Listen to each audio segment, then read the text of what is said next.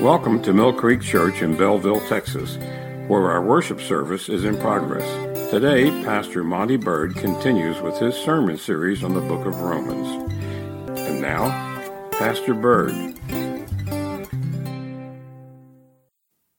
Join me in prayer, please. Father, as we approach your word this morning, I just pray that you continue to speak to us through the letter to the Romans. I pray, Lord, that you would mold us and shape us in your sanctifying power and that we would be servants in your kingdom. In Jesus' name, amen. Well, turn with me to Romans 16 in your Bibles. And as we continue to come to our conclusion of Paul's letter to the Romans, we're going to do something that I have never done in my history of expository preaching. We are going to study 16 verses in our sermon, and I promise you that you won't be dismissed next Tuesday. And as we begin chapter 16, the first 16 verses are typically verses that you skim over because they are primarily filled with greetings to those believers in the Church of Rome who Paul has a personal relationship with. However, I think if we look at these verses within the confines of the local church and broader Christianity, we will find a worthwhile meaning for us today. And so I'm not going to read all 16 verses, so you'll need to keep your Bibles open because I will refer to them throughout my remarks. But before I begin, let me preface my remarks with this statement. The design of the church by God Himself is for believers to come within a body and exercise their gifts that were given to them by God within the local body of the church. That is the design of the church. And if you keep that as a preface with my remarks today, as we look at the greetings, everything's going to make sense.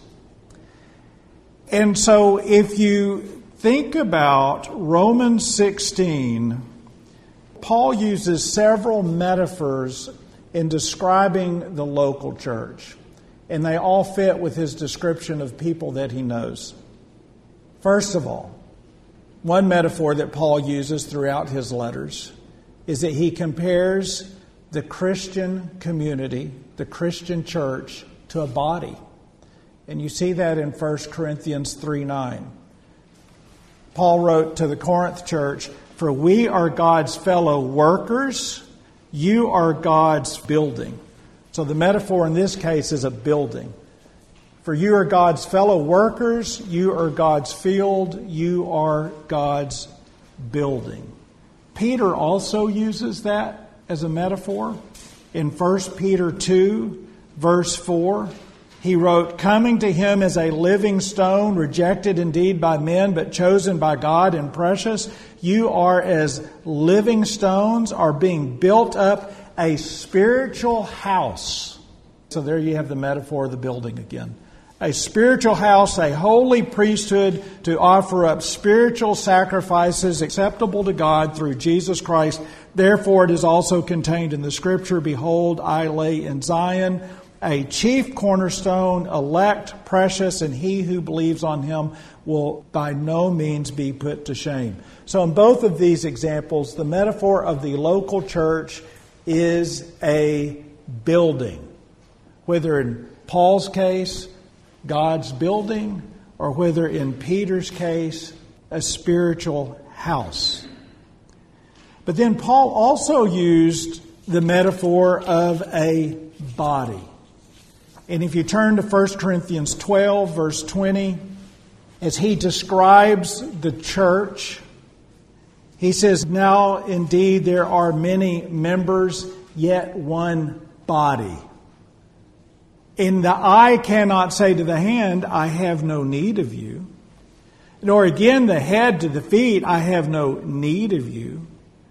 No, much rather than these members of the body which seem to be weaker are necessary, and those members of the body which we think to be less honorable, on these we bestow greater honor, and our unpresentable parts have greater modesty, but our presentable parts have no need. But God composed the body, giving greater honor to that part which lacks it, that there should be no schism in the body, but that the members should have the same care for one another. And if one member suffers, all the members suffer with it.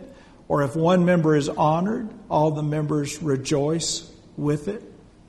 So here Paul's telling the Corinth church that it's no accident that we're all together, that we all come together with a common belief in the Lord Jesus Christ, and we've been given spiritual gifts, and it's our responsibility as members to exercise those gifts for the benefit of the body.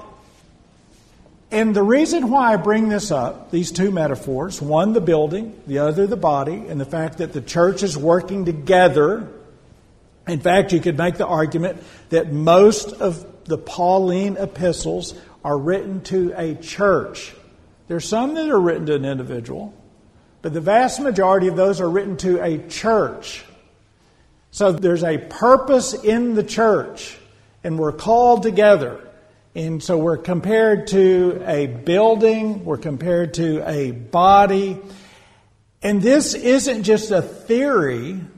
This isn't just a theory. Romans 16, as we get a glimpse into first century church life, it proves that there are many people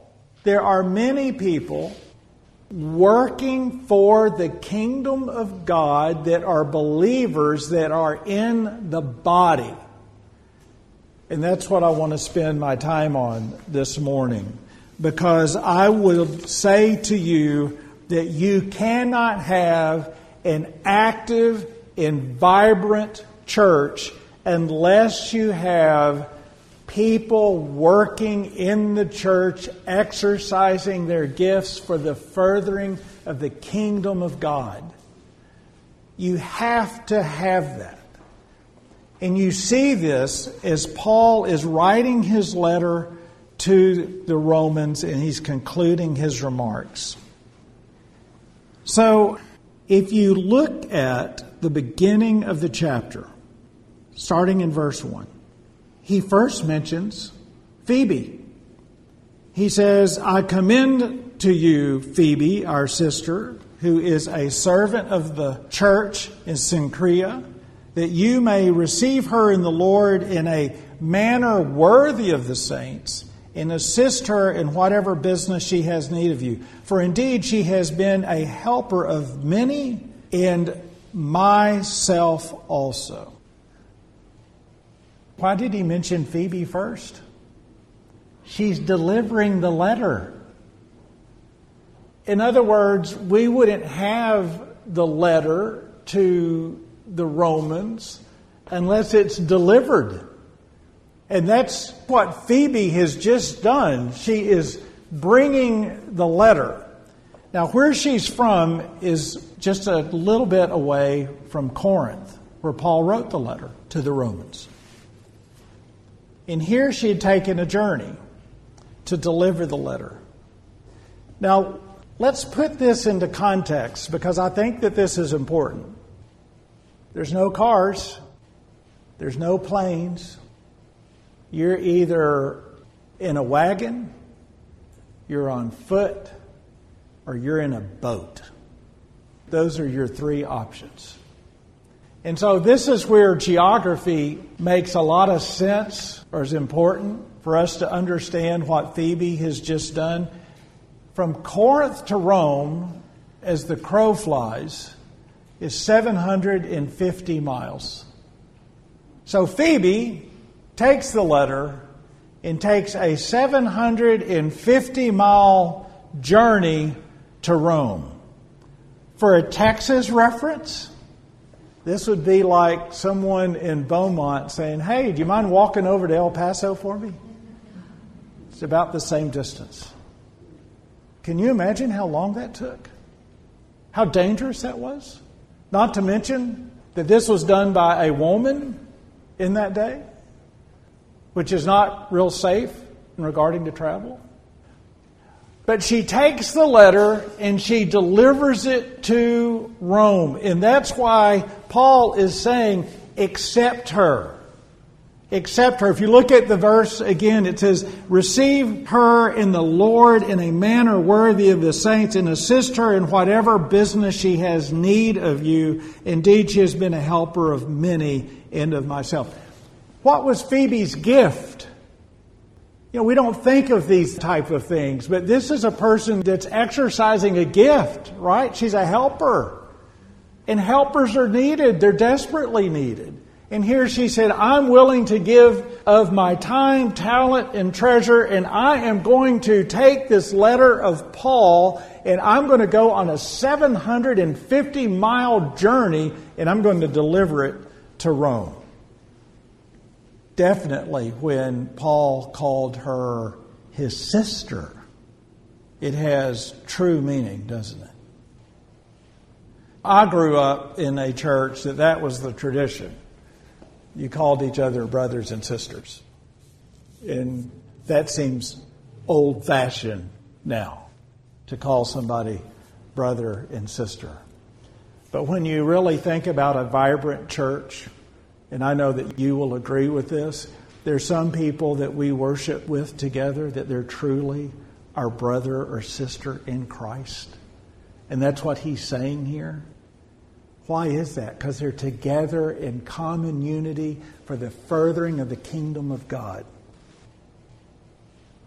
Well, our next couple is somebody that we're very familiar with, Priscilla and Aquila. And Dr. Luke in Acts, as he wrote Acts, introduces us to Priscilla and Aquila in Acts chapter 18.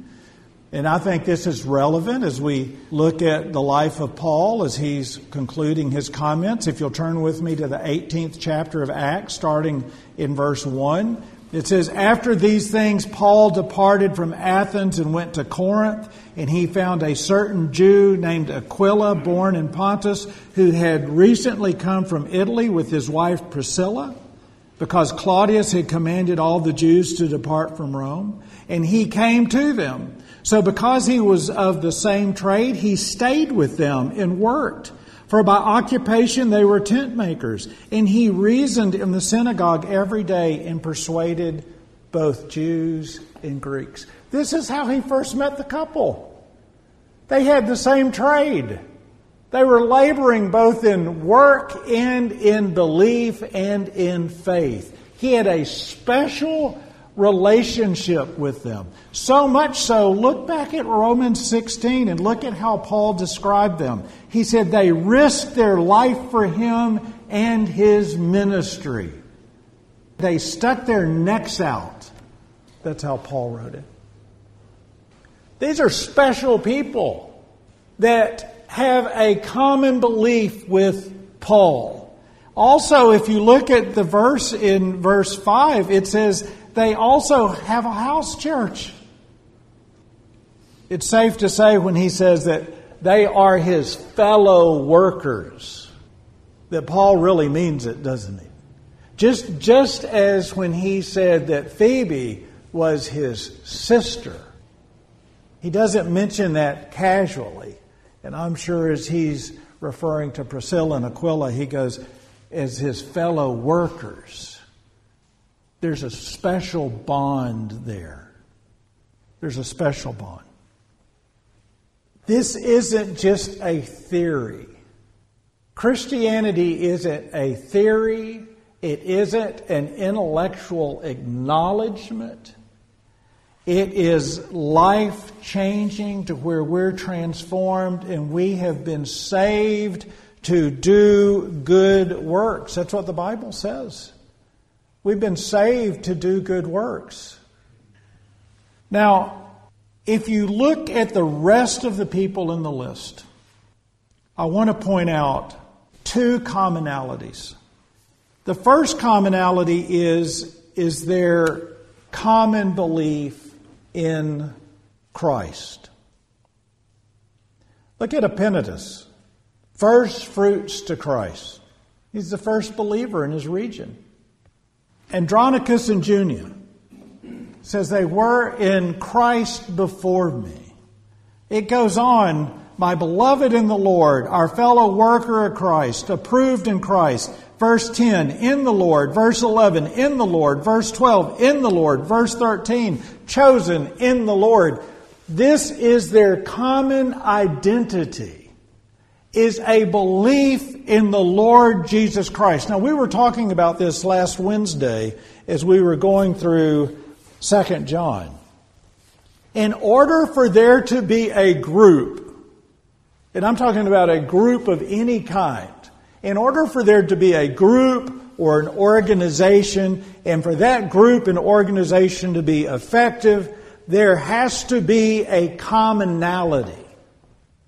In other words, you don't have people showing up to a motorcycle convention on a skateboard, right? There's a commonality. And you can look at any group that's formed, there's a commonality. There's car groups, there's motorcycle groups, there's sporting groups. Whatever group, there's a commonality. With the church, the commonality always has to be Jesus Christ.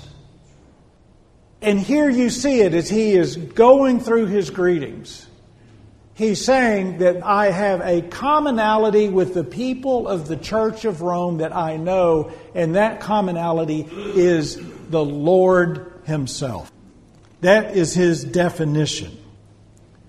But there's another commonality if you look at these verses. And as you scan the verses, let me just read some of the ways in which Paul describes his fellow Christians.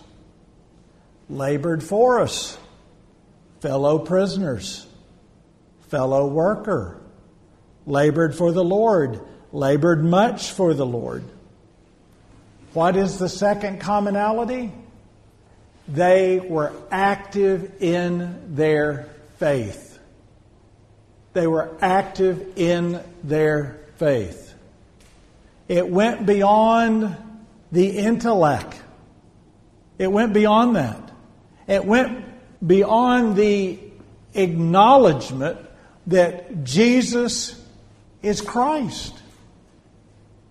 It was people coming together with a common belief and with the recognition that the world needs Jesus Christ. Would anyone argue with that statement today in the society in which we live? No. Education isn't going to change the world. Healthcare is not going to change the world.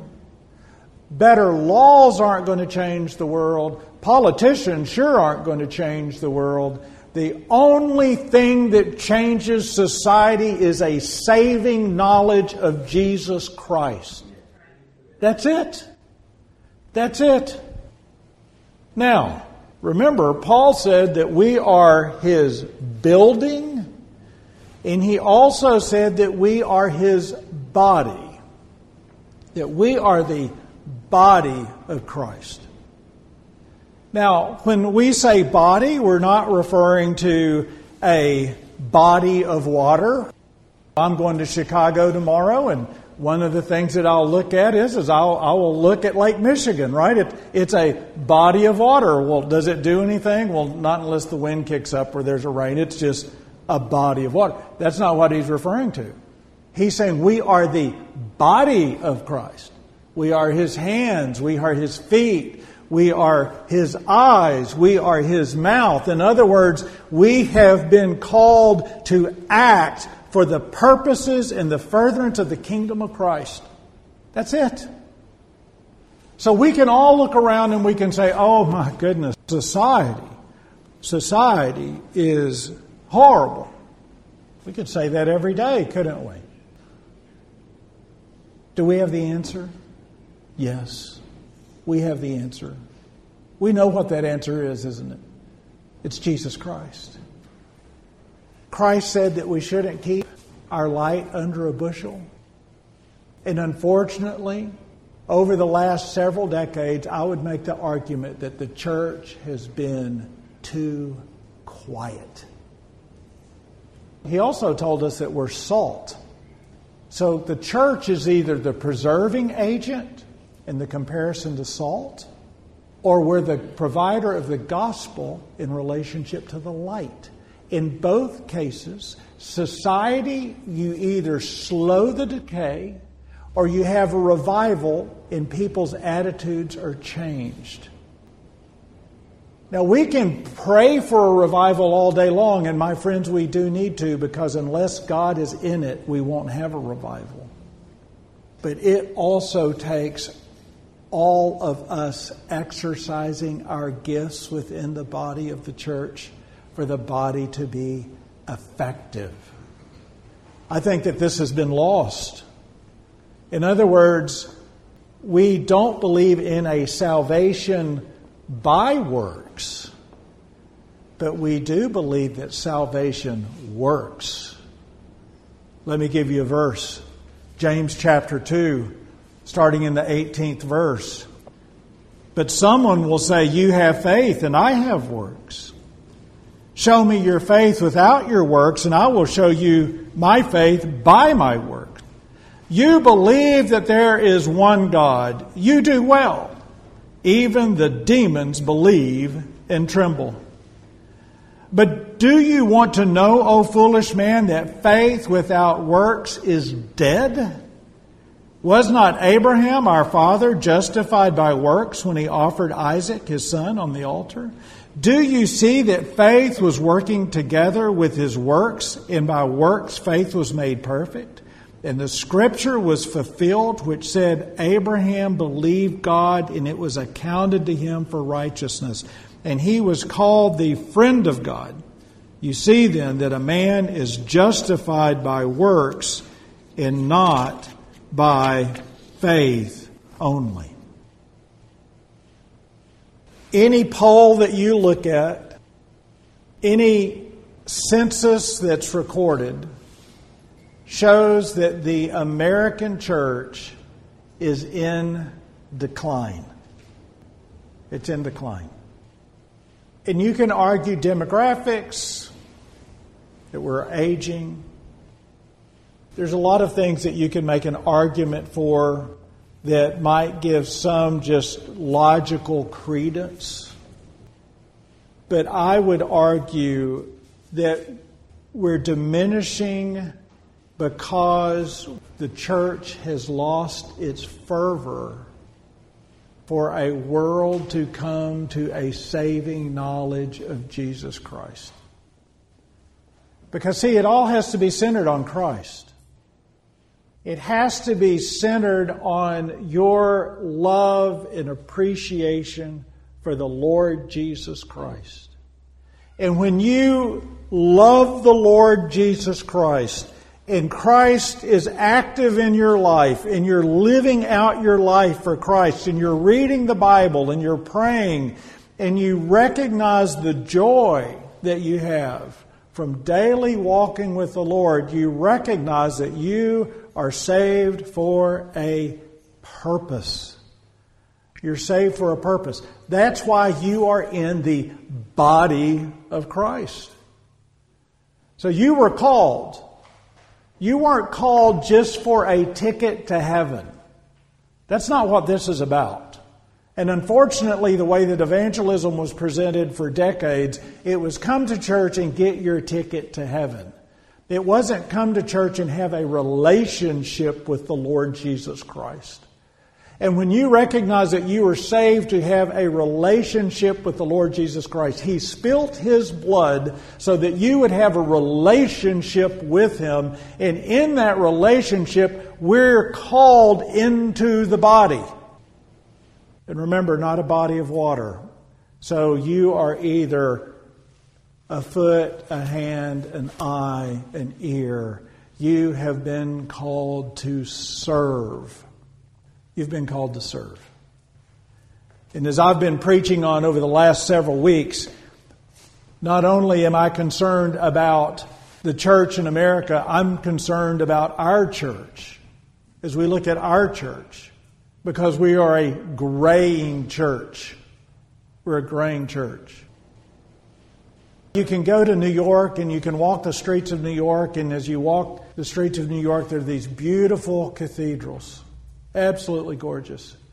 And if you start looking, you'll notice that there's a sign up there, typically, in front of these beautiful churches that at one point had been packed. And they're asking for money for people that are just walking by. And the reason why is that there's not enough people to pay for the upkeep of the church. It's beautiful. Kathy and I, when we were young married, we went to a large church. And I served there. I taught Sunday school, and I served on a couple of committees. And at one particular point, they said, well, we're having a meeting, and it's in the educational building. This is the floor. Be there at 4 o'clock. So I got there, and let's say it was floor 3. I went to floor 4. I didn't know floor 4 existed. The reason why I didn't know floor 4 existed is the church, which used to be packed, they closed floor 4 off. There was no need for floor 4. In fact, I met an older person that when they were young married used to go to this particular church, and he told me that they used to have to get there early so you could get a seat, that there were so many people. There was a balcony all around the church, and the only people that I ever saw that sat up in the balcony were some teenagers who really didn't want to be down by their parents.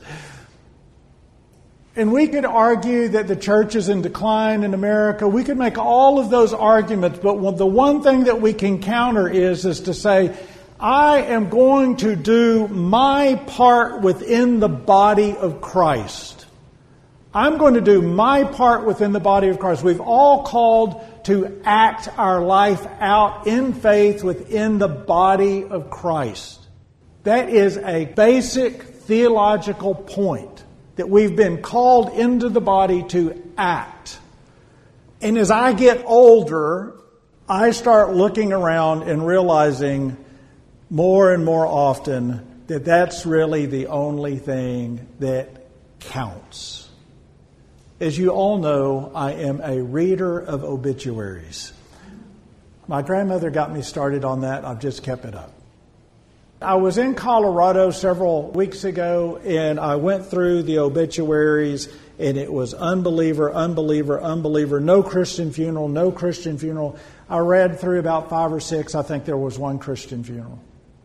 I thought, well, thank God there's one person here.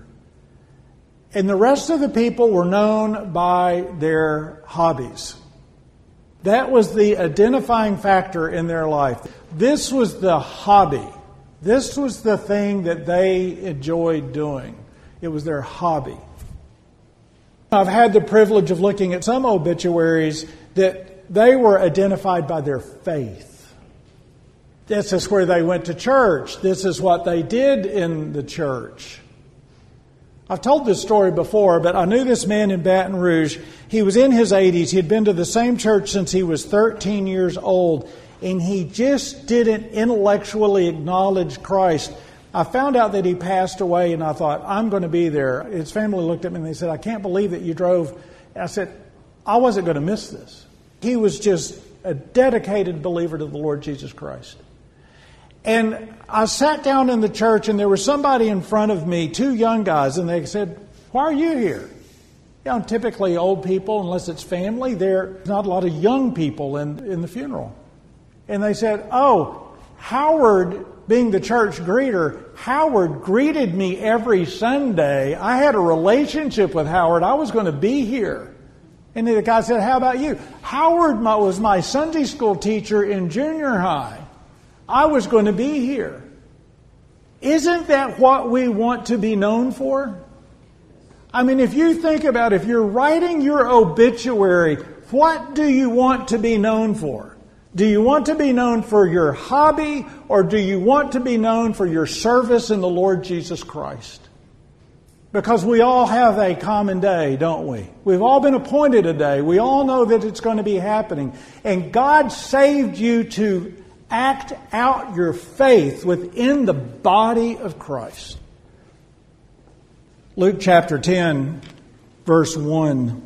It reads, "After these things the Lord appointed 70 others also and sent them 2 by 2 before his face into every city and place where he himself was about to go.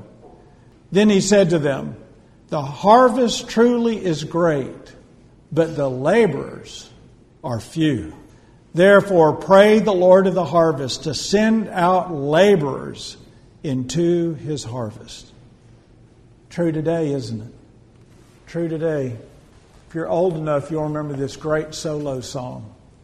"My table is full, but my fields are empty." I love that song.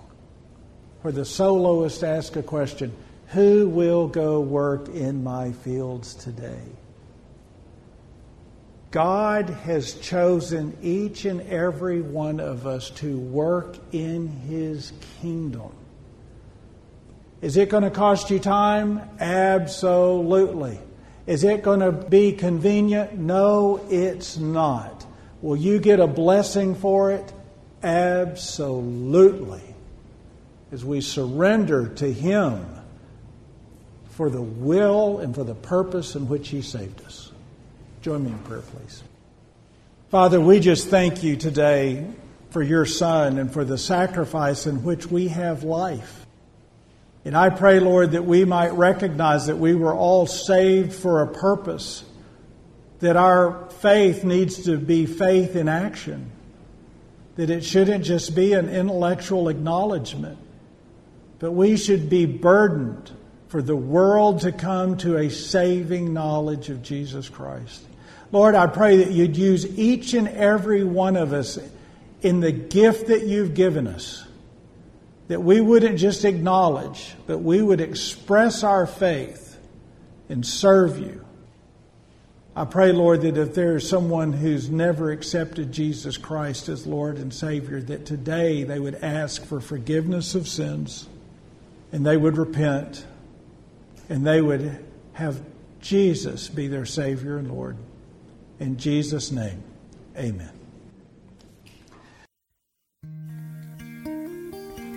Thank you for joining us as Pastor Bird continues this sermon series.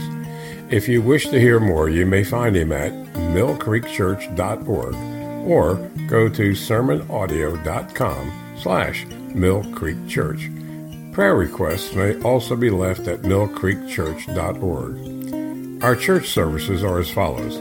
Sunday morning Bible study is at 9 a.m., followed by our worship service at 10 a.m. We have Wednesday night prayer meeting and Bible study, and they are at 6:30 p.m. For more information and our mission statement, please visit our website, millcreekchurch.org.